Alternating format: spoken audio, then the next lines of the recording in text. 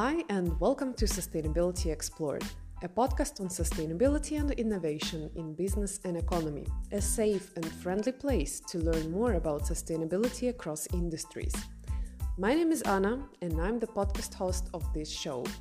Every week, I interview one professional in the field to share groundbreaking ideas on sustainability in certain sphere, shed light on complicated concepts, and get some guidance on how to actually implement sustainability. You're listening to the episode number 23, season 2, and today we're exploring urban sustainability. What qualifies as an eco-city? What kind of professionals form a working group of the city determined to become sustainable and resilient? Examples of sustainable cities worldwide, and this is where my guest is coming from. Example of a city-state of Singapore that we will be focusing on today. So today I have a privilege and pleasure to interview my dear friend, colleague and classmate from a master's program we did together, European Master in Applied Ecology, Goh Tae Young. Join this exciting audio journey of ours and let's get it started.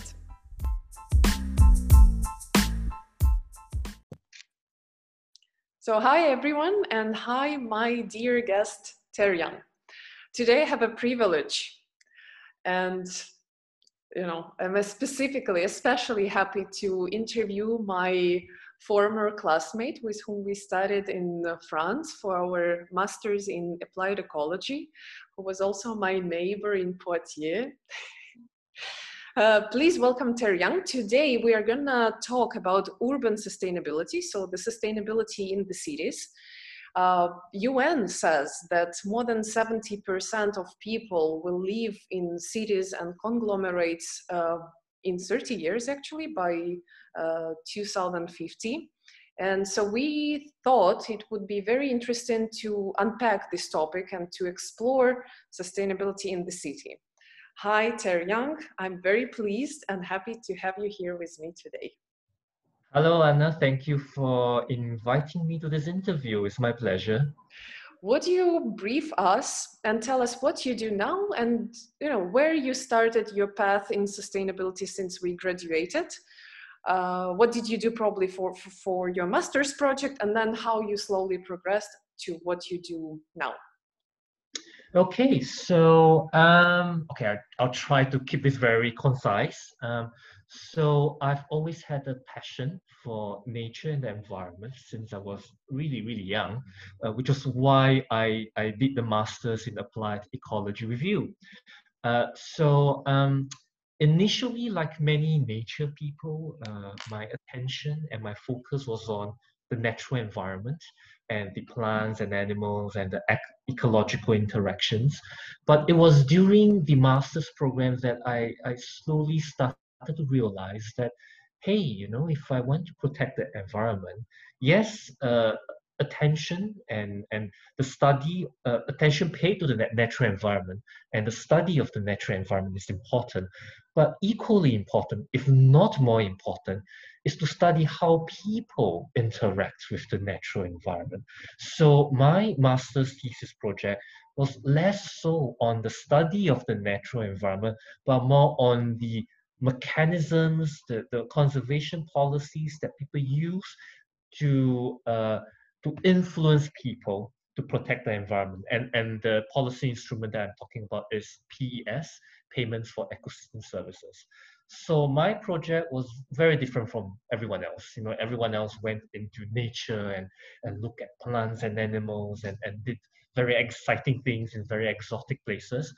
But for me, I was talking to people, interviewing them, asking them, what they do for a living, what they do with the money that's given to them. So it felt more like a sociological project, which some of our classmates didn't quite understand, except for Fabiola, who also did a social-based kind of project.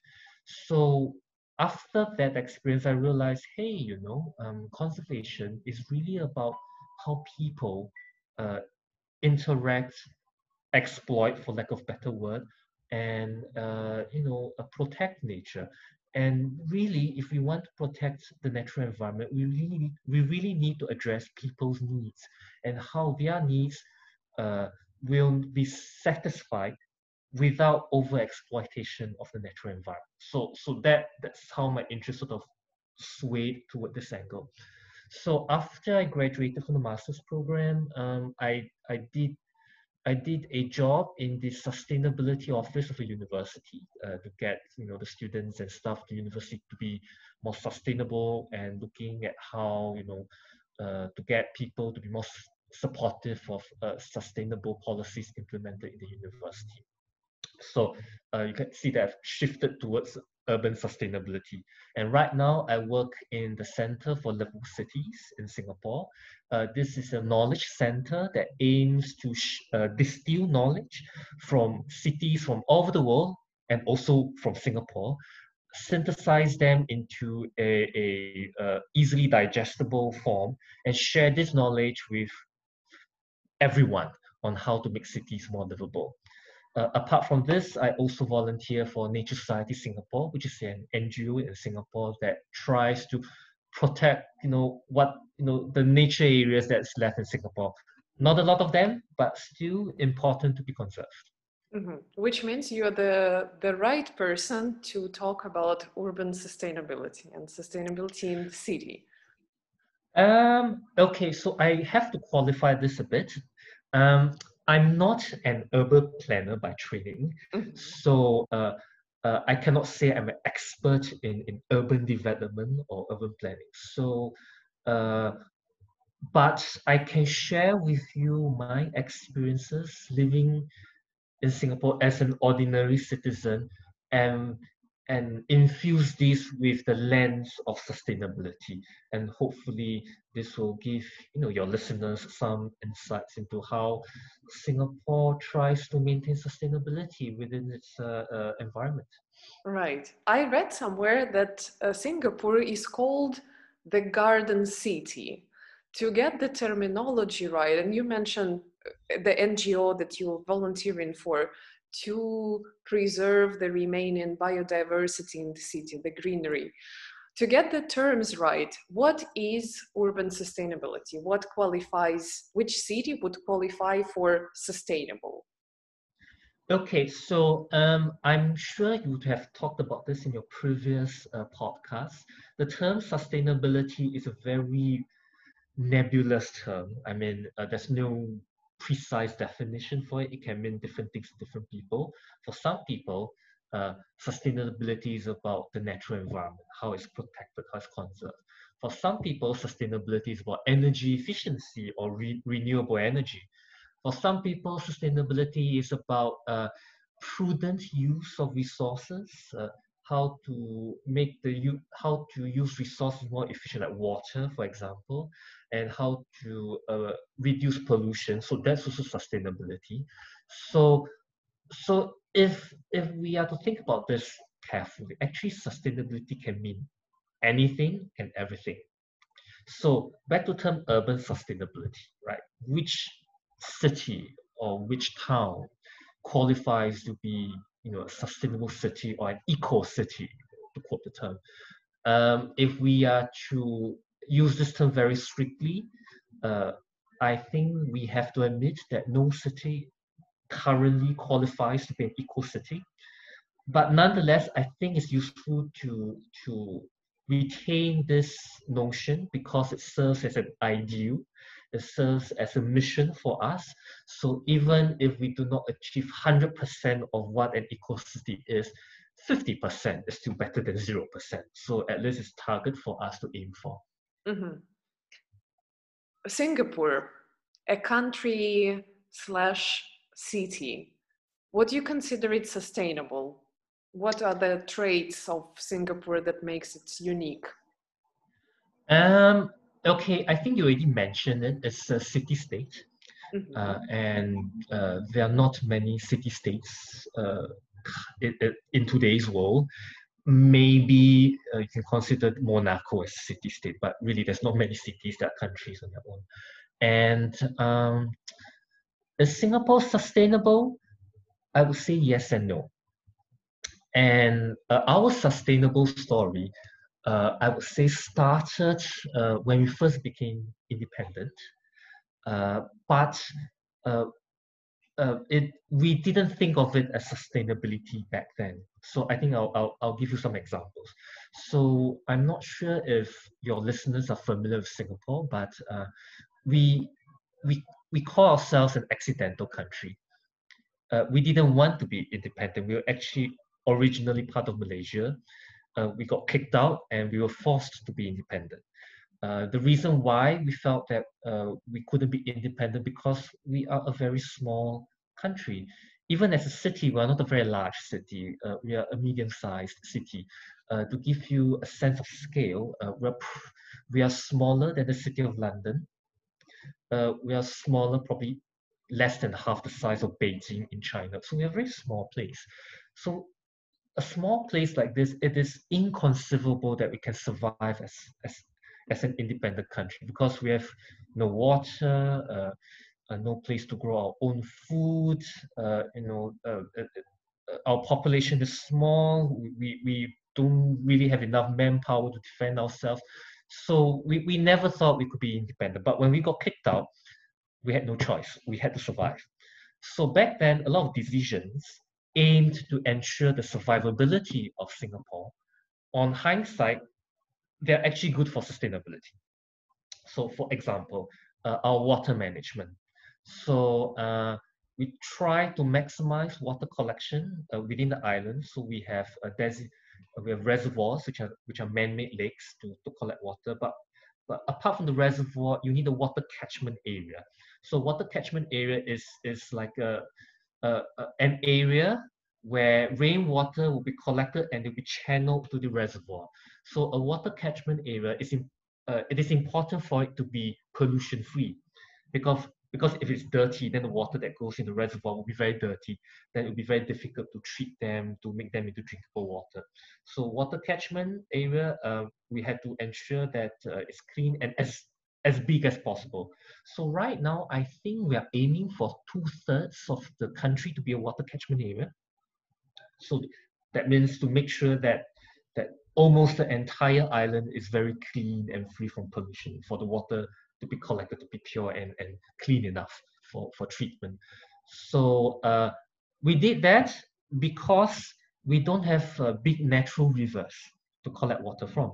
So we had to make use of every available bit of space in Singapore to aid in water collection. And that was really survival mode. And even with that, we didn't have enough water. We have to import water from Malaysia. So that was so water management is one example. Another example is our pollution controls, which is related to water management. So in this small place, we have to use it not only for water collection, but we also needed to house people for residential areas. We needed to do business, so we have to set commercial areas, and then there's also industries. We needed to industrialize, so we need a place to have factories. So all these places crammed together, we have to make sure that pollution is kept under stringent control, because if not, then the place becomes unlivable, inhabitable. It's not as if we could dedicate one part of the country to have all these very polluted industries and let that part of the country go to waste and then we move to another part of the country. We don't have that luxury. So right from the start, environmental pollution control was a very high priority. So that was from a survival instinct. We don't have enough land. We need to protect our land. But on hindsight, all these pollution controls, they're actually good for sustainability, right? To reduce pollution is obviously protecting the environment in a very important way. So when we first started, a lot of things that we did was really for survival, less so for sustainability. But over the years, when sustainability became an issue that people are talking about, and we look back at what we have done, yeah, yes, I think we did something good for the environment, and yes, in a way, we are sustainable. No, because I think we have a lot more room for improvement. I think we can do better. We can improve our recycling rates, for example. We can improve the attitudes of the population. If we compare ourselves with, let's say, the Japanese and Taiwanese, I don't think we are as environmentally conscious as them. So I think there is room for improvement here. So it started with the scarcity of resources, and turned into more in just functionality. That because you don't have this land, you cannot afford what is it called, dumps. Because you don't have natural rivers, you came up with the water purification technology. Is it true that you desalinize your waters into potable water? Yes, actually. Okay, so I think every Singaporean school children actually know this story by now because they actually teach this in school. So in Singapore, we have what we call the four national taps. So the first national tap will be the reservoirs, and the water catchment area, the reservoirs that we already have since independence. That's to collect as much rainwater as possible, but that is clearly insufficient. So the second national tap will be to import water from Malaysia. Uh, but there's a danger in that because we are at the mercy of our neighbor to supply water. If for whatever reason they choose not to supply water to us, then we don't have enough water. Right. So that was always an, a national security concern. So we had to come up with something that could potentially replace this second national tap. We needed to be self-sufficient in water, which was why we developed two more national taps. The third one was what we call new water, which is actually recycled water. So what happens with all the used water in Singapore is that they get collected in sewers and then they go to a treatment plant to be recycled, to be re-purified again into this ultra pure and clean water, which we call new water. The reason why we call it new water is because if you call it recycled water, there's a yuck factor associated with it, so people think it's disgusting. So we had new water, we call it new water. We got politicians, we got businessmen to drink this new water in public during national events to convince people, hey, this water is drinkable. So that's the third national tap. And the fourth national tap will be the desalination. So we taking seawater, we purify it to become potable water. This idea actually existed for decades.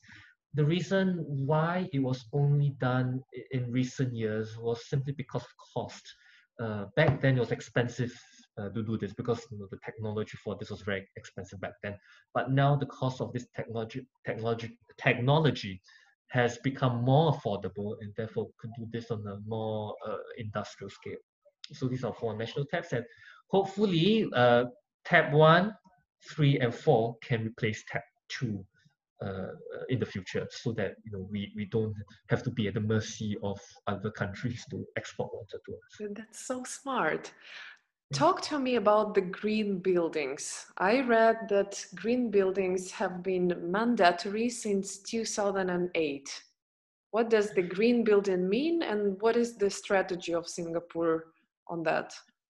Okay, so green buildings, they are not a concept that is invented by Singapore. This is a concept that has already existed in Europe and in the US. They have their own standards for green buildings. So green buildings would refer to buildings that will have a lower environmental footprint as compared to conventional buildings. So that means they use energy and water more efficiently. The materials used to construct the buildings are more environmentally friendly, and also the construction process is also more environmentally friendly. And apart from that, the use of the buildings, the building operations, they also adhere to environmentally friendly practices.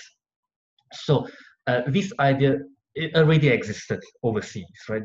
We are not the first ones to think of it.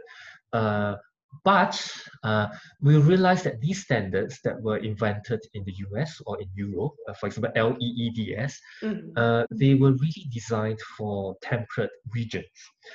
So they may not be fully suitable for a tropical region. So that is why in Singapore, there's a government agency called the Building and Construction Authority. So it's a government agency. They have come up with their own green building standards, which we call the Green Mark building. So these building standards, they aim to make buildings in Singapore more efficient in terms of resource utilization and also in their operation. And more importantly, they are suited for tropical environment. So one difference I can share with you is between the standards overseas and the standards in Singapore, the green building standards for Singapore, the green mark standards, they place more emphasis on energy efficiency. Reason being, in Singapore, we use a lot of air conditioning because of the tropical climate. And air conditioning uses up more than half of all energy consumption in Singapore. Impressive. Meaning half the electricity generated in Singapore goes into air conditioning. So it's a huge chunk of resources being used just to reduce the temperature to make the place more comfortable. So a lot of the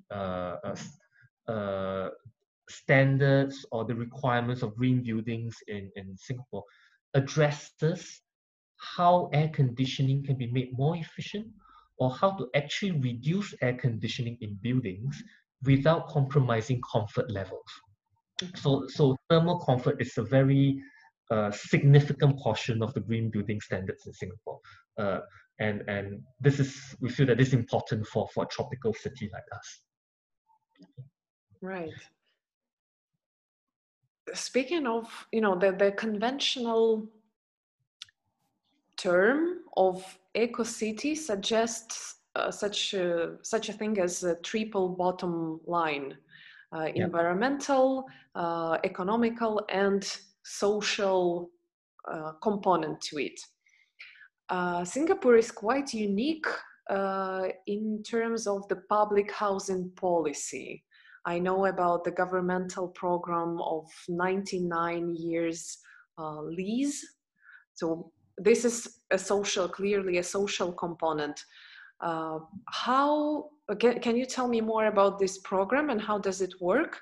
And a second part to this same question is how the social component is even ensured in city-state of Singapore. Okay, so actually this is one very good example of a policy that started off as something to ensure the survivability of the country rather than the sustainability. When they first designed all these policies, they were really thinking of making sure that Singapore exists as a country and less so about sustainability. And I can share with you this because this is a story that we've all learned in schools and it's always part of public education campaigns. So Singaporeans are quite familiar with this. Okay, so it really started off when we first became independent. So if you do not already know, Singapore started off as a very poor. Well, okay, village. I would say very poor, but a poor third world country. So we had lots of problems, not enough water, not enough food, and also very importantly, not enough housing. So back then in 1965, a significant portion of the population was staying in slums in the downtown area. So the slums were incredibly overcrowded, and sanitation was not satisfactory, and there were lots of diseases because of the lack of sanitation. So housing was an issue. So the first thing that the government did was, okay, we need to provide housing for the people, because without proper housing, you can forget about everything else. You can forget about education, you can forget about industries, you can forget about the economy, because people need a place to live. And because we are a small island, so straight away from the start, it was decided that high density living in the form of high-rise apartment blocks was the way to go. We cannot be a low-rise, less dense city that you find in the US, for example, right? A lot of people stay in nice bungalows and houses. So right from the start, we felt that this wouldn't work for us because we simply don't have the land. So, and because the bulk of the population was poor, so it was, very obvious that, that the government has to build subsidized public housing for the bulk of the population. and that these public housing estates must not repeat the public housing estates of other countries. Okay, so why do I say that? Because I know from speaking with my foreign friends, when I tell people that I stay in a public housing estate, they give me this very surprised look, like, oh, but you don't look like one. And I was a bit puzzled because I didn't quite understand what they mean by that. And then I realized that in many countries around the world, public housing is synonymous with poor housing quality, that it is housing meant for the poor, and the quality is substandard, crime rate is high, and there are lots of social ills and social problems in these housing estates. And that is totally not what I experienced. So what the Singapore government did back then was to make sure that these housing estates meant for the bulk of the population must be safe, secure, livable, and more important, pleasant homes, that people enjoy living in. So they made sure that the housing estates had enough schools, enough medical facilities, enough shops. They even tried to place housing estates near light industrial areas so that there were enough jobs nearby so that people didn't mind staying in housing estates. So from the start, it was a survival issue. It was never about sustainability. And over the years, as income levels rose in Singapore, people became more affluent. Then the government started to get Singaporeans to own their homes. So they said, okay, why don't you buy the houses that you're staying in? Because this gives people a sense of ownership. So and it's not difficult to understand this because if you own a place, you tend to take better care of it. And if you own a place, you tend to take better care of the surroundings of the property as well. So, and it gives people a stake in the country. It gives people a sense that they belong to this country, that they are stakeholders in this country. And this is important for a young country without a long history. You need to build a sense of nationhood, and public housing was a keystone of this nation building effort. Okay, so what does all this got to do with sustainability, and what does all this got to do with 99 years? Okay, so right from the start, the government realized that okay, public housing for the bulk of the population, we should get them to get a sense of ownership, but at the same time, we shouldn't be penalizing future generations. So yes, you can get the current generation to own all the property that they desire at a subsidized rate for the bulk of the population because they stay in public housing. But what about the future population? If you sell all your land, use up all your land to cater to the needs of the current generation, then the future generation, they actually do not have much land for them, to build new apartment blocks. They will find it very difficult to own property, and they may feel disenfranchised. They may feel hopeless. So the 99-year lease was put in place so that future generations will still have a steady supply of land for housing and other commercial industrial needs. So that's the purpose of the 99-year lease. How smart. I cannot think of a better example than Singapore. Now that I'm thinking how many countries we've traveled during our master's program. You have extensively traveled in Europe besides the master's program. Your master's thesis, you did it in Latin America. You mentioned everyone went to some exotic destination, Yes. but you too, you were one of them. Are there any cities? I know you mentioned in the beginning that you don't know, what kind of city would be rightfully called an eco-city, but are there any examples in the world that you might remember of that would count as a sustainable city, as smart as Singapore? So different cities have strengths in different areas. So I can provide some examples from other cities, which I think Singapore can learn from actually. Mm-hmm. So one prime example would be Copenhagen. because Copenhagen is known to be a very bicycle-friendly city. I mean, if you go to Copenhagen, bike lanes are everywhere. You see lots of people cycling, and the traffic is very friendly towards cyclists, so you don't feel dangerous cycling on the road because everything's so well organized, and cyclists are respected as legitimate road users, which sadly is not so much the case in Singapore because we don't have that many cycling lanes on the roads yet.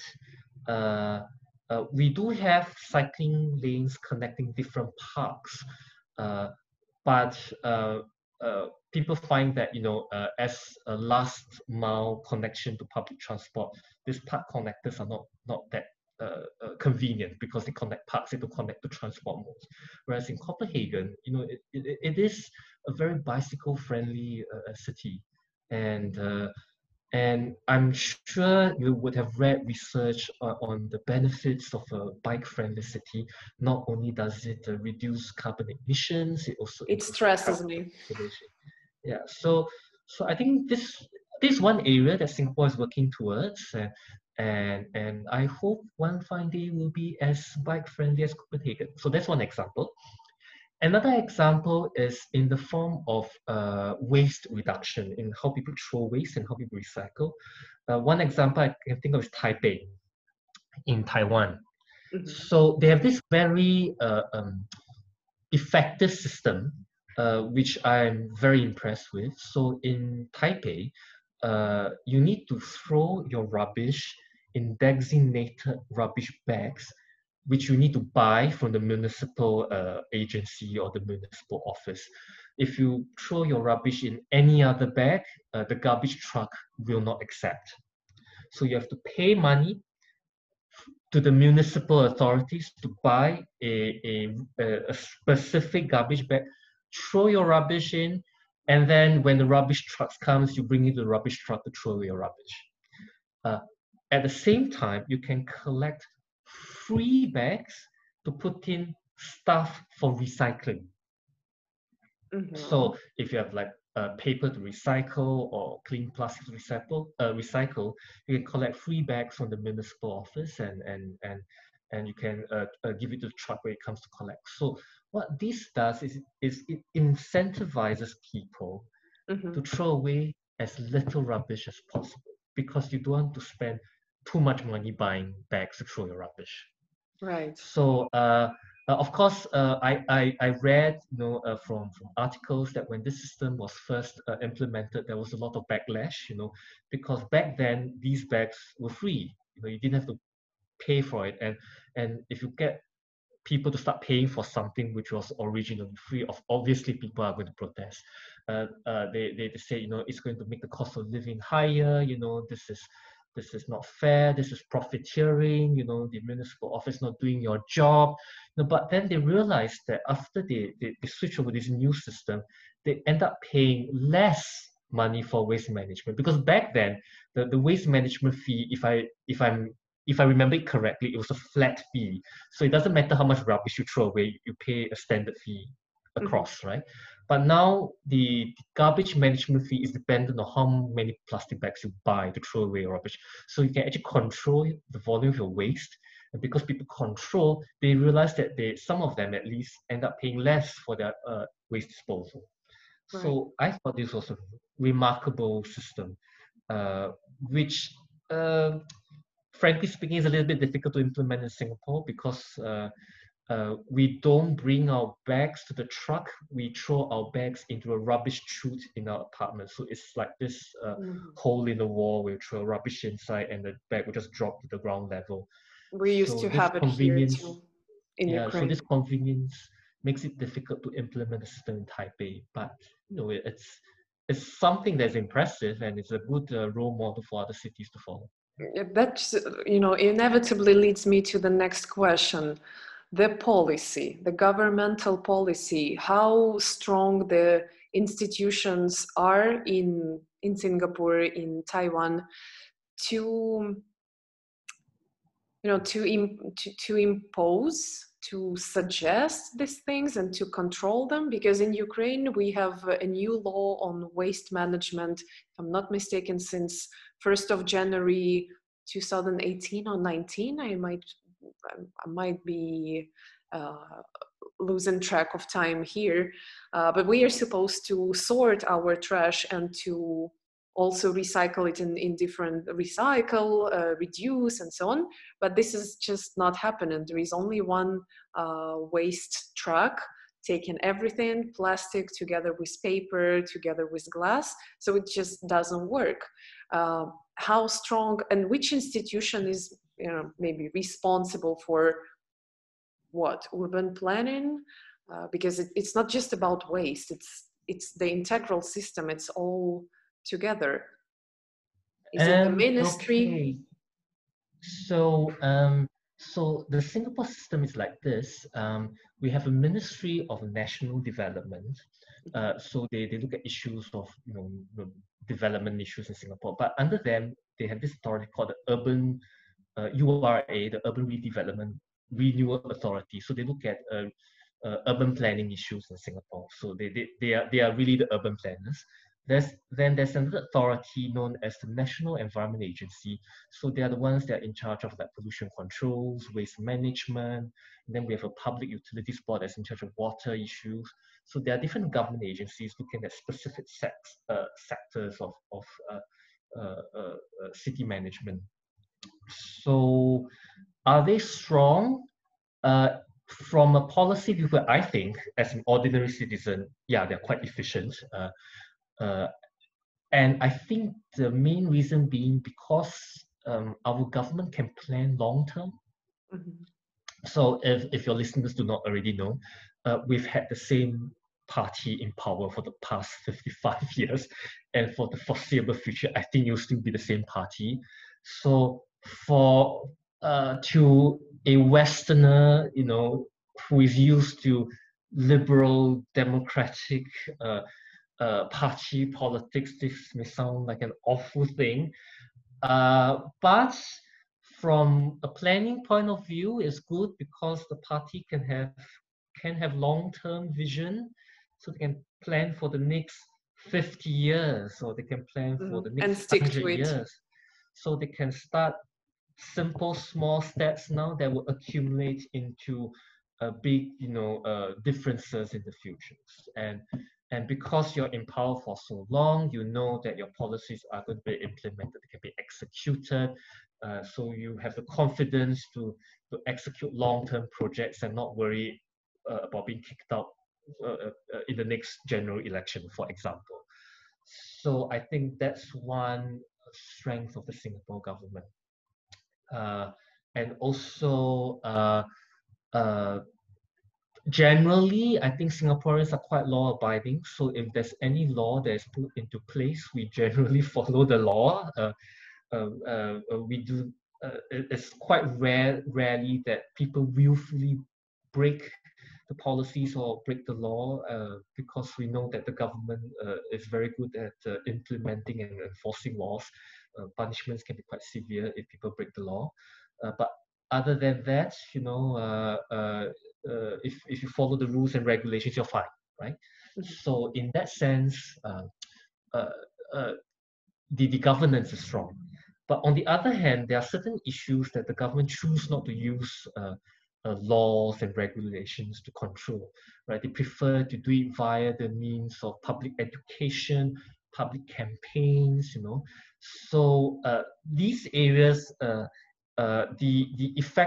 effectiveness of public education and public campaigns in changing behavior is a mixed picture in Singapore. Some of them are not very effective. So for example, the use of single-use plastic bags from supermarkets. For the longest time, there are environmentalists in Singapore urging, for the government to make it a mandatory, to charge the use of single-use plastics. And you see this in different countries, right? You see this in the UK, you see this in Germany, and it's been proven that, it's been proven that, with this charge in place, the use of plastic bags has reduced dramatically. So people have been arguing that we should do the same in Singapore. But in this area, the government has decided no, we shouldn't impose a law. We should get people to voluntarily reduce the use of plastic bags. We should treat this we should do this through education. We should do this through public campaigns. To try to change people's behavior. And the results are not very obvious. Still, we don't see a huge reduction in the use of plastic bags. So there's a lot more work to do in this aspect. So this is just one example. Yeah. So democracy doesn't really work in this case. I will say that. I think. Okay. So when people say the word democracy, so people use the word democracy so often that I have a sense that people don't understand what this word means, right? I mean, if you look at the word democracy, what it really means is having a group of people decide on something, right? If you get a group of people to vote on something and collectively reach a decision, that's a democratic process, right? But if you look at how democracy is practiced in different countries, it's always merged with a certain set of social values that will interact with this democracy, right? For example, in the US, I would think it's individual rights, personal freedom. That's very important. So they merge this with democracy. So in the US, you cannot force people to vote, right? Because it's their personal freedom to choose whether they want to go to the voting station or not. It's their personal choice, it's their personal right. You cannot force that. But in Singapore, we do that. It is compulsory for people to go vote. If not, you'll be taken off the register roll. So if you want to vote the next time, it's a troublesome process to get yourself registered again. I heard the same about Belgium. You get a fine if you don't go vote, and they really check it. Yeah. So different countries have different kinds of democracy, and that depends on the social values of that particular society. Right? For example, Singapore's brand of democracy to others will seem very, very unpalatable. For example, we force people to go to vote, which to an American, he or she may think, oh, this is awful. How can you force people to vote? It's their personal choice. And also in Singapore, we try to protect minority rights. So we have this thing called the group representative constituency. So you don't vote for individuals, you vote for a group of individuals to govern a particular constituency. So even if you don't like a particular person in that group, but as long as you vote for that group to enter parliament, and the whole group, included the person that you may not like, will have to enter parliament. So for some people, this is not true democracy because you're not really choosing the people you want. You're forced to choose a package that contains elements that you don't like, right? But the official narrative here is this, the reason why they do this is because in that group, the ethnic composition of that group of parliamentarians reflects the ethnic composition of the entire population. So the idea is to ensure that there are enough minorities in parliament. That's the official narrative. Because the assumption is the majority will not likely to vote for any minorities to get into government. So you need to protect minorities. You need to make sure that you have a group, and that group must have some minorities inside, so that they will be they will get a chance to enter parliament to represent the population. So that's the official narrative. So it may not be very palatable to other people in other countries, but this is how we work. So democracy, we have it, but in a different form that other people may not understand or may not agree with. I could hear notes of inclusivity and diversity. The question that I asked you about the social component, how to make a city socially inclusive, diverse, and connected. What are your thoughts? So the parliament you already have, Yes. The policy you already have, so there is already something established, which is great. But what else? So I would have to refer back to the housing policy again, the public housing estates. There is one policy that, again, uh, was implemented for survival considerations, less so for inclusivity. It wasn't in people's mind back then. We have this thing called ethnic quota policy in our public housing estates. That means every housing estate, every housing apartment block will have an ethnic quota. So, for example, so this ethnic quota mirrors the ethnic composition of the entire population. So, for example, if this apartment block has too many Chinese, for example, then the no new Chinese families can move into this block. It must be a Malay family or an Indian family. Conversely, if there are too many Indian families in this block, then no new Indian families can move in. Only Chinese families or Malay families can move in. So the reason for this is we want to maintain ethnic integration in our public housing estates. And ethnic integration is our way of ensuring cordial and peaceful inter-ethnic relations, because the experience of many other countries show that inter-ethnic relations quite often can become quite violent or quite antagonistic. So we do not want this to happen again. The reason why I say again is because Singapore used to experience racial riots, and that was an unpleasant episode. The Malays and Chinese were eating each other, were trying to kill each other. So we didn't want history to repeat itself. So therefore, we said, okay, we should get the races to mix with one another. And if your neighbors are of a different ethnicity, you will live with them, you will grow up with them, your children will play with them, you will understand them better, and you hopefully it will promote mutual understanding and mutual tolerance and ideally mutual love and protection. Yeah. So no ghettos. So that's from a survival perspective. But of course, when you look back and think about inclusivity, yes, this is very inclusive because you make sure the minorities are not constrained in ghettos and isolated from the rest of the society. So from an inclusivity perspective, yes, this is a good thing to have. The concept of the eco-city and sustainable city sounds to me, especially after talking to you, as a very complex, fun, and integral thing to work with. Let's say you were a mayor of city X. We don't know which city.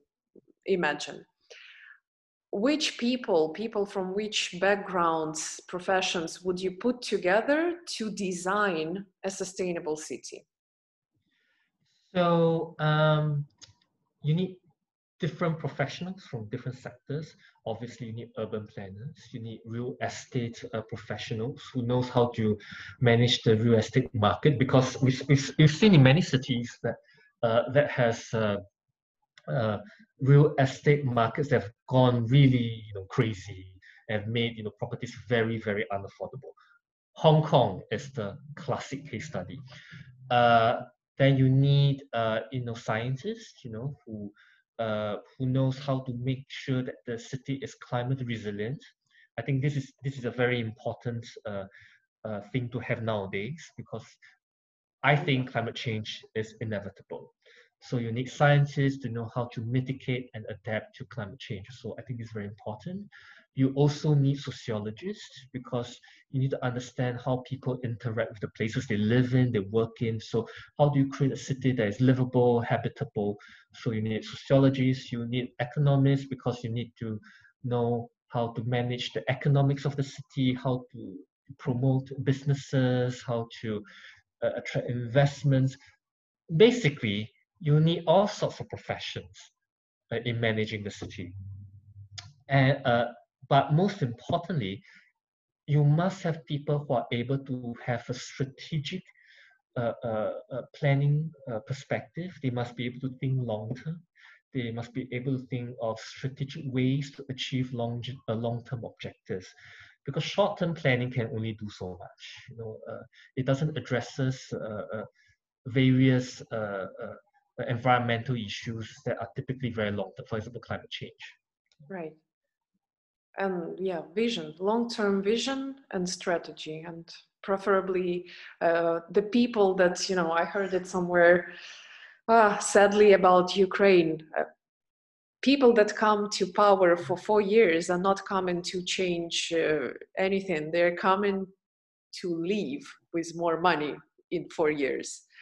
And if you manage to build as a country, as a young country, manage to build a system where it's not the case, where the place is for people and made by people, that's a truly inspiring and amazing example. Probably one last question, because I know I'm keeping you late for too long. Climate change and the climate resilient city. We've heard news about Amazon rainforest burning, Australia being hit by fires, then floods, now snow. Are there any specific challenges that Singapore faces? And if so, how do you tackle them? Definitely. So, firstly, it's the rise in temperatures. So, Singapore is getting a hotter place to live in. So, this is especially a big problem because we're in the tropics. We are already hot to begin with. So, if the temperature rises again, then quite likely we may become unbearably hot to live in. So that's a possibility. Another big challenge that we have would be sea level rise. I mean, we are a low-lying island. So if the sea level is to rise by 1 meter, a lot of our low-lying areas in Singapore will be flooded and submerged.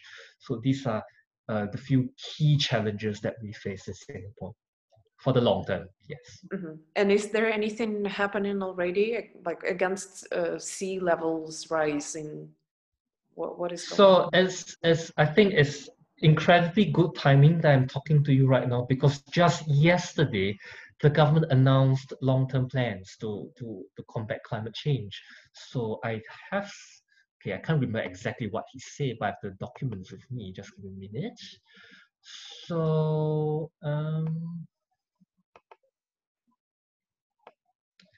the government has pledged to reduce our carbon emissions by half by 2030, and they are aiming to achieve net zero carbon emissions by the second half of the century.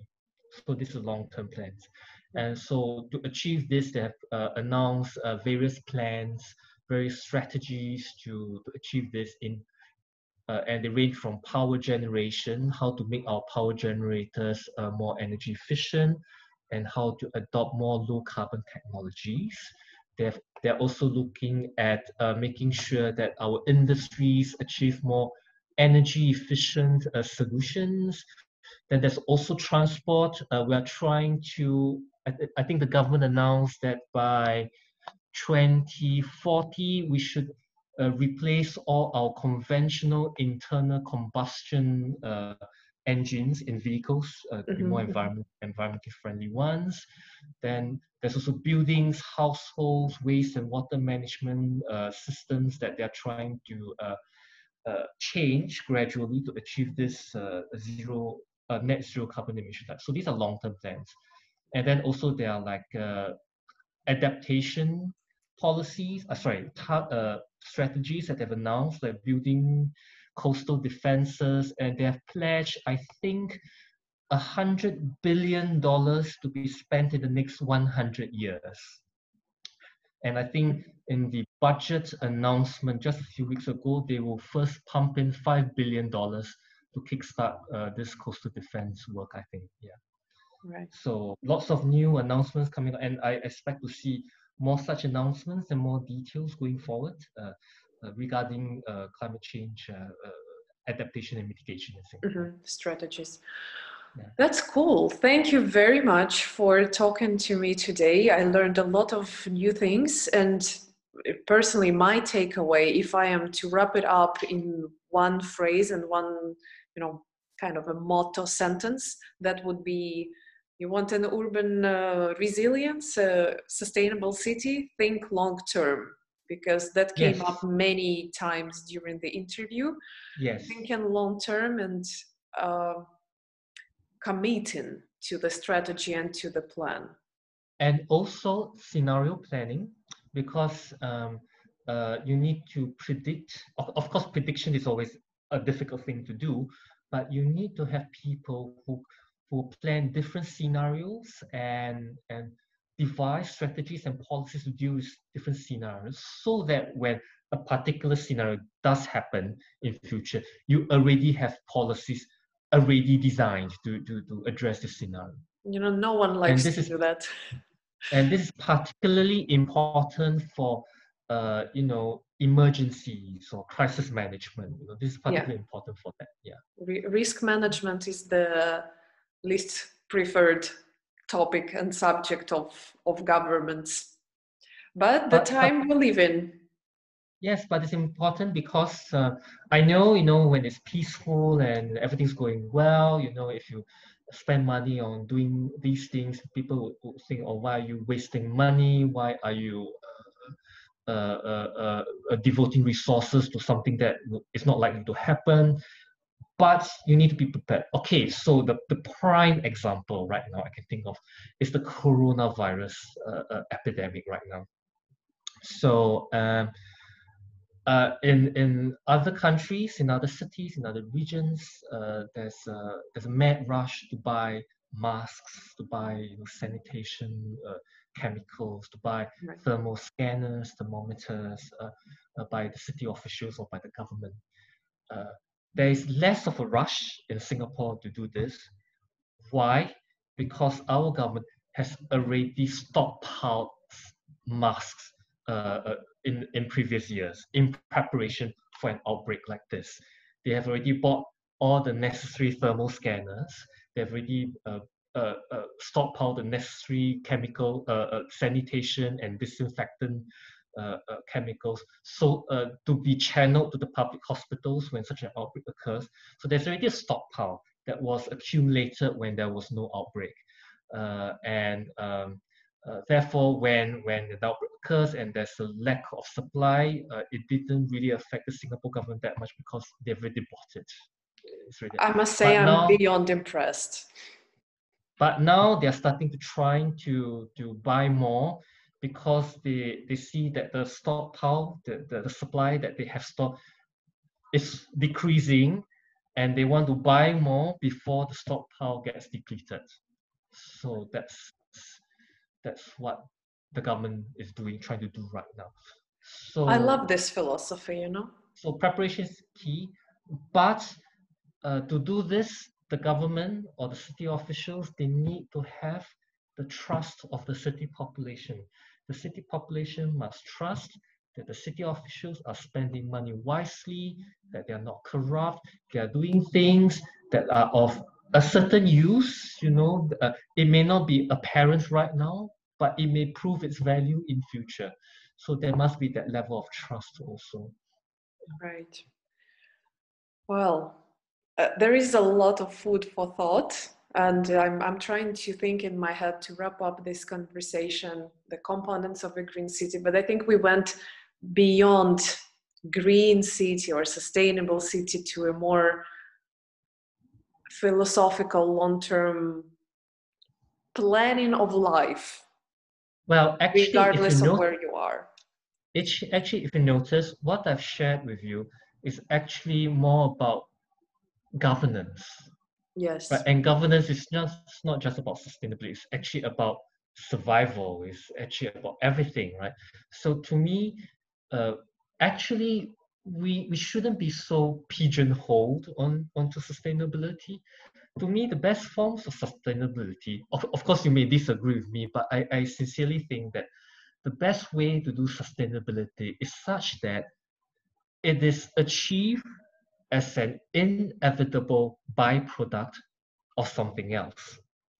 So, for example, the waste management in Taipei, for example, people choose to reduce their waste, I think, primarily because they want to save money, not because of environmental reasons. But it's totally fine because when they are trying to save money, the inevitable byproduct is they produce less waste, which is good for the environment.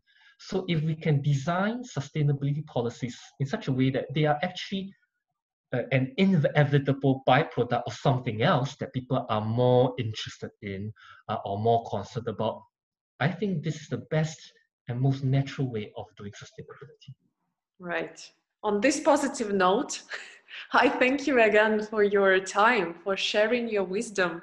I am never tired to say that you're one of the smartest people that I know. And I say, no. it's true. I say it honestly.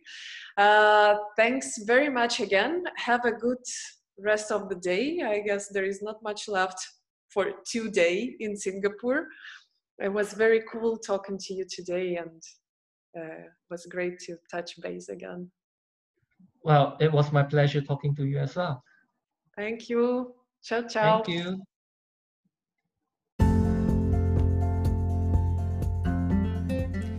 If you like this episode, if you learned something new today, I invite you to check out the other episodes too. If you like the podcast, please leave a review, rate, comment on the platform you're listening on. This will help other people discover the podcast and learn something about sustainability. Thank you for listening, for being with us today, and until next time, take care, stay sustainable.